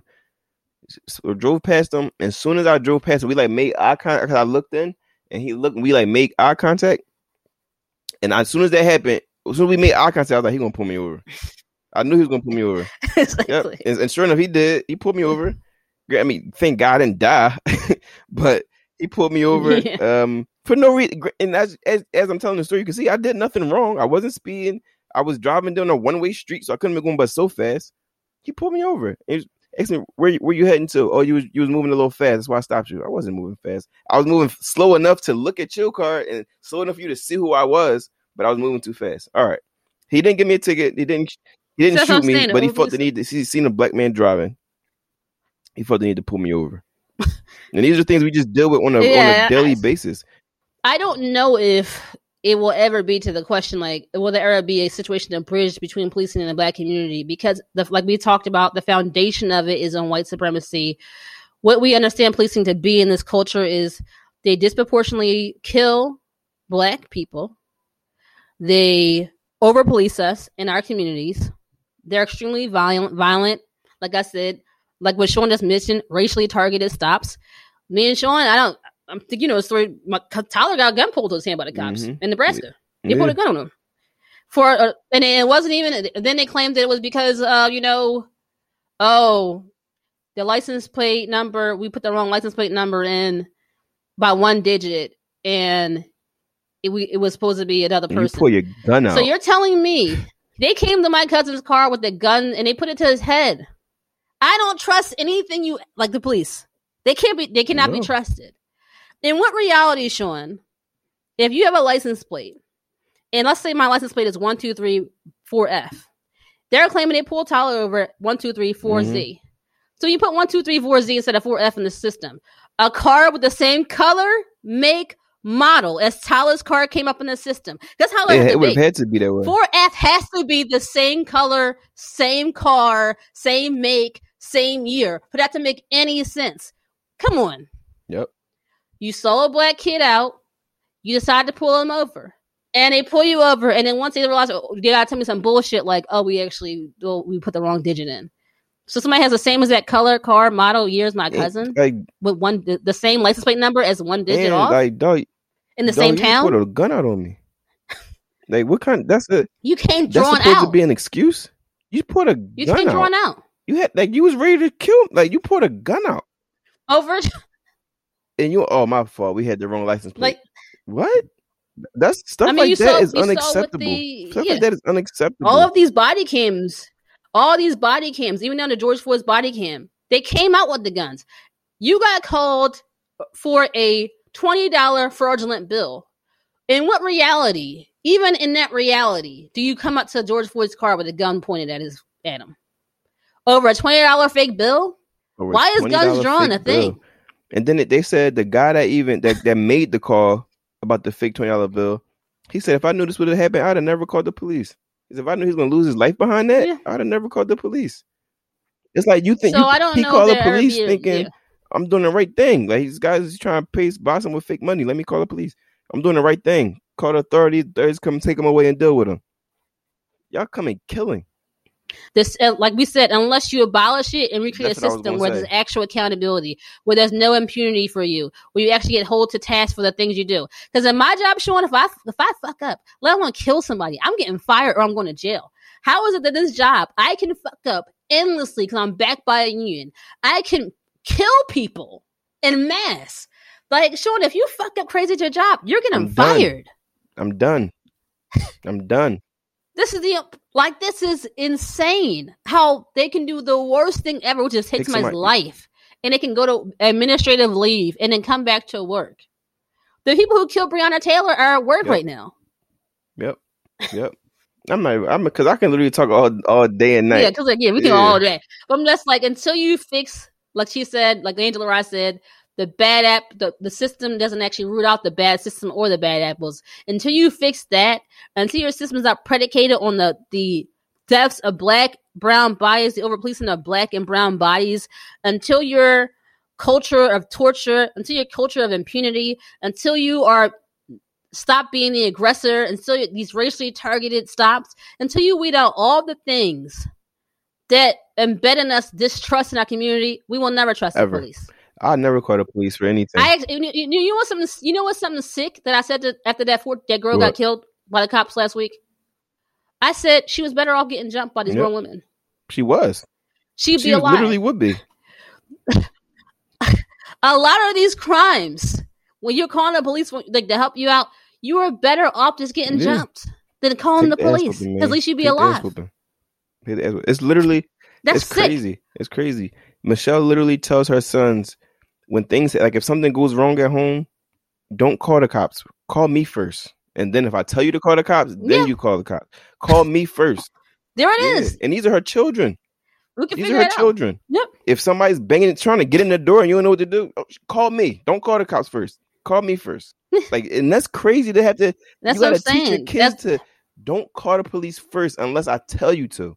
If I can't handle it, then we'll take that route. But call me first. I'm your first call. That's insane to have to do that. And that's not even like I told him that because that was strategic. She said, I told them that because I don't want them. She said, I can't imagine my kids having a unfair interaction with a police officer and I'm not there or I don't know about it. If my kids is talking to the cops, I have to be there and don't say nothing till I come. And it's not a dramatic thing. And it's not like, it's a rare thing. Like that's how in the community we all operate. We've seen months ago there was a stop. The family actually was attacked. One stop in which the family called it because they were actually getting burglarized. The cops came and arrested the family. They called the cops on them. There was another scenario where there was a black family and they also were robbed or whatever. And then they had a 10-year-old in handcuffs in the back seat. This family was the victim. They put a 10-year-old in handcuffs. So she's completely accurate in the sense of they were saying they were doing it because to keep the control of the situation because the kids were whatever. What are you talking about? And they had that teenage girl who she was truant or something like that. They slammed her to the ground. Like they don't know. It's like what the fuck it's they're like doing. They do whatever and they feel like they have the right to do whatever they want to do it, and they think they operate as if they are the law. You aren't the law. You're there to uphold the law, to enforce the law. Yeah, you're not serve and protect. Yes, you're not the law. Just because And the military got his hands out because you just weren't listening to me. And you feel like somebody's dissing you. You're going to pepper spray this guy in the military. He wasn't being disrespectful. It's not even about people like, comply. How many people complied? George Floyd complied. Sandra Bland complied. She was put in the back of the police car. Like, we comply, we get killed. We don't comply, and what people believe to be uncompliant, we get killed. So what the fuck is the difference? The 13-year-old kid, the 13-year-old Latino kid who put his hands up in a video, the body came out 2 weeks ago. He had his hands up. He gets murdered. He was standing in front of a gate, right? Yeah, he put his hands up. That's compliance. He still was shot, and then they didn't find no gun. Yep. So there's a policing problem. So I'm sorry, I'm not gonna speak for Sean, but for the Fly Zone, I don't care that the numbers are going down. I don't give a fuck about what your pension. You can speak for me. I don't care either. I don't care about your numbers going down. I don't care about nothing. And until they redo the system in which they can have a situation where we're not just here to protect and serve the non-black and brown people. I'm not with that system. At all. We'll get to the Bulletin Board, which is the last segment of the show. We're doing the latest news going on in the city. There are bike lane improvements going on in the city because on Monday, the city began work on new bike lane improvements across the city just days after a woman was fatally struck while riding her bike near the art museum. The Philadelphia Streets Department is starting work on this week to improve the 6 bike lane hub in hopes of improving bike safety in the city streets. A 74-year-old woman was struck and killed on her bike Saturday morning by a driver. Police say the victim tried to cross the traffic lane. Cyclists say the area around the art museum, like the circle, and the area off Spring Garden Street is really tricky to navigate. That is hard to navigate, by the way. That area, the art museum circle. I've never ridden that on my bike, but not to get too historically. When Benjamin Franklin designed Philadelphia, he designed it to be a mode of France, which is why our parkway is just like the Champs-Élysées in Paris. I've ridden my bike there. And I was in fucking fear for my life because I was like, you're just riding in traffic. You're in it. The circle around the art museum is identical to one near Champs-Élysées in France. And I was like, you have to stay on the outside. Then you have to merge inside. Then you have to merge on the outside. So you're just in fucking traffic. Like, it's the most bizarre shit. And if you miss your turn to get off, you got to start cycling around the big ass circle again because you just fucked. You just got to keep going until you like get enough strength to put your arm out and then weave your way through traffic to get off. So they're talking about the Spring Garden ramp when you go up past the art museum. Like, if you come in from where like the flags are, you go around the circle, and the Spring Garden is around there. Like, if you're in the bike lane coming there, there's still people who can go straight to Kelly Drive. You know what I'm saying? Past the art museum that way. So you have to weave around that. Stay within the lanes because it's no longer a bike lane anymore. Because you understand, the circle's still going. Kelly Drive people are coming here. People can go to Kelly Drive that way. The art museum is right here. You keep going around Spring Gardens that way up. So you have to navigate around the people coming off the other part of the parkway. People who are going straight towards Kelly Drive. People are going right to try to go right past where the Rocky statue is on that side and try to get up there. And you have to do all this. I wouldn't even try to ride through some shit like that. I'm not riding my bike through there. That's crazy. In Europe, there's so many cyclists that they just give cyclists the right of way because everybody cycles there, so it's not a crazier situation. But this is a city and this is America, so that's crazy. Speaking of a city, Center City SIPS it's not happening this year for you people. That's crazy. For the second year in a row, the coronavirus has forced the cancellation of Center City SIPS. The weekend happy hour promotion that will begin on June usually has 100+ bars and restaurants.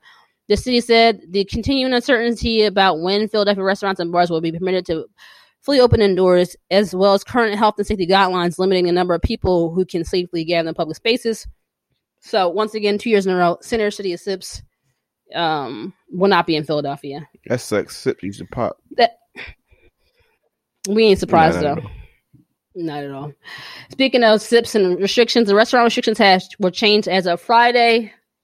Thomas Fairley, the Philadelphia Health Commissioner, announced that restaurants can now allow outdoor dining 50 patrons and more. Also, you can sit at the bar now, which we couldn't do anymore. You can now sit at bars. Do you feel? Bars, a lot of restaurants with groups of 4 or more. Do you feel comfortable doing those things though? I know they opened it up to say, "Oh, y'all could." Absolutely, I'm vaccinated. I don't care. All right, well, you vaccinated for a person who isn't. If you weren't vaccinated, rather, if you weren't vaccinated. No, I wouldn't leave my house. Because I just feel like I just feel like it's still in the last 3 months before I got the vaccine. In the last 3-4 months before I got the vaccine, I probably went to maybe 4 or 5 restaurants. That's a restaurant a month.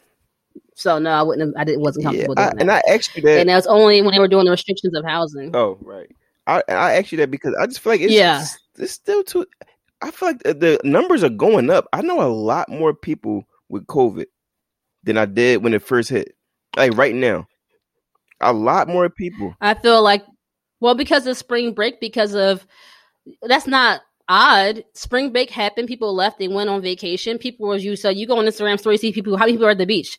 How many people go on vacation? They come back positive. But these people I'm talking about, it's warmer weather. These people I'm talking about aren't those people. These people that's been quarantining.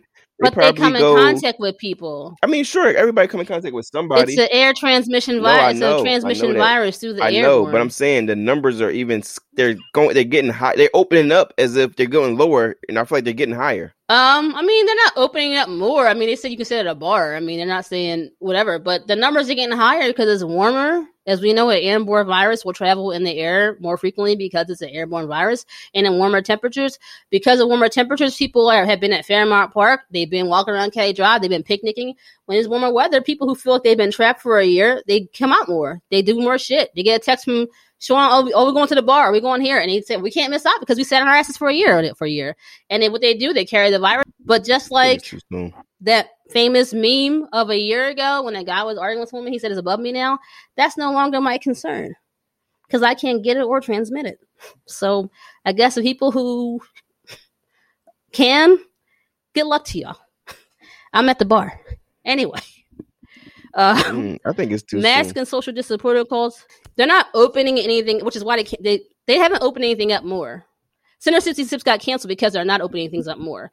But I would tell you, and again, I'm not here to dictate if you get vaccinated or not. I hope you do, but if you don't, I'm not going to yell at you. They are not looking at COVID positive cases to open up anymore. When people are sitting there talking about, well, we can't do this? Why Center 66 is closed down? The city of Philadelphia and every city in America, they're not operating on COVID cases. They're operating on vaccination rates. They don't care who the fuck gets it anymore or the numbers at all. They used to be before, they were like, okay, this is how many people have COVID. The numbers are in quarantine. We're going to that. Every city in America under the Biden administration, they want to get them to 85% vaccination percentages. If we don't hit the 85%, they won't open up anything fully. So it's not even about, like I said, they canceled Center 66 because they're not opening anything. They're letting people sit at a bar. That's the only thing. The capacity is still kept at 25%. We won't have full stadiums here. You won't have these bars open back up. None of these lounges open back up until you get the vaccination rate to 85% or more. It's very hard to do in a populated city like this because people, for various reasons, won't get it. They take the population of the city versus how many people are vaccinated. We're right now at 46%. So we are by this pace, another year of no people at the stadium fully, another year of 25% capacity at restaurants, another year of that. We're never going to get to fully open because they don't care about positive rates anymore. They're just looking at how many people you vaccinated this week, how many people this people vaccinated, which is why you get these phone calls of, oh, you can get an appointment today or not. So until we get 85%, we won't be opening up anything. So it's not, like you said, it appears too soon, but you still can't go to the Sixers game and have full capacity. You still won't be able to, the Eagles will not have full capacity at the stadium this year. Restaurants will still be at 25% capacity. You are not going to be out there at like crazy as, that's it. Like Morgan's Pier just opened up. They're stuck to 25% and they will be all summer. Again, good luck to everybody. It's not my problem anymore. They said I got to wear masks anymore today. The CDC said vaccinated people don't even wear masks. And they're also, I can travel to France. I'm gone. Y'all have fun with that. The next part on the bulletin board, Philly Theater Week running through, and it's $15, $13 person, or pay what your performances. And two good things. Shout out to, I told Sean about it. Kayla Brown, Southwest Philadelphia student of boating. She received the Gates Scholarship from Bill and Melinda Gates this week. $2 million in scholarship money. This 18-year-old girl from Southwest Philadelphia. Yes, sir. Shout out to you, shorty. Going to several students nationwide. A 5.2 GPA. That's cooking right there. Like shit. You really like school. School is the best. Also local black owned, black content bookstore, Harry's Bookshop, raised $75,000. This woman, Janine Cook, who owns Harriet's bookstore, named after Harriet Tubman. They raised $75,000 this week because she wanted to buy her location. She was tired of renting it. And so she started to GoFundMe this week in the city of Philadelphia. She raised enough money to buy the entire property, $300,000 in Fishtown. So she's good. And she said she needed her own space. She said, right now we rent. For a business owner, renting is a form of sharecropping. Mm-hmm. I'm bringing people to this space and into the neighborhood. I'm paying taxes, but this is not something I own that I can pass off to my children. I want to own it, and she did it. So Harriet Bookshop at 258 East Girard Avenue. She now owns that building. Congratulations to her. That's some boss. That's boss status. I love that. Yep. I love that. Shout out. What's her name again? Her name is Janine Cook, and she owns Harriet Bookshop. Yeah, Janine. Janine Cook. Shout out to you, sis. And she owns Harriet Bookshop, $75K. She got her $300,000 goal. She now owns that building, like she said. That paying rent is a fair form of sharecropping, and now she can pass it to her children, and that's her building. I love that. We're gonna finish the bulletin board with shouting out to her and shouting out to Kayla for that Gates scholarship. Black people, we winning, y'all. Making history, we winning, y'all. As we always do. Yeah, I love it. so that's a good note to end it on. Again, we're Sixers. We're chugging along. 11 games to the end. We got the draft coming up. We will have draft reactions. We're going to be at the draft party. We'll figure out how we're going to do it. And policing is going down, but our happiness is going up. Believe it. The bulletin board says no sips. Head on a swivel when you're riding a bike in the city. Head on a swivel while you're riding a bike. Until they figure it out. Keep your head on a swivel because God damn. That young scholar and Janine Cook for Harriet Bookstore. Congratulations to your queens. Keep doing your thing, ladies. Yeah, queens. Once again, I'm one of your hosts. I'm Candace R. McLean. I gotta say R because there's a racist white woman named Candace McLean, and it's not messaging me on. Yeah, it's a racist white Canadian woman, same first name, same last name, spelled exactly the same. She lives in Canada. You keep messaging me on LinkedIn. You wrote a book, and you're a racist or old white woman. So again, I'm one of your hosts, not that Candace McLean, Candace R. McLean, saying shout out. And I'm joined with Connect Carter. Y'all stay safe out here. Peace. Peace.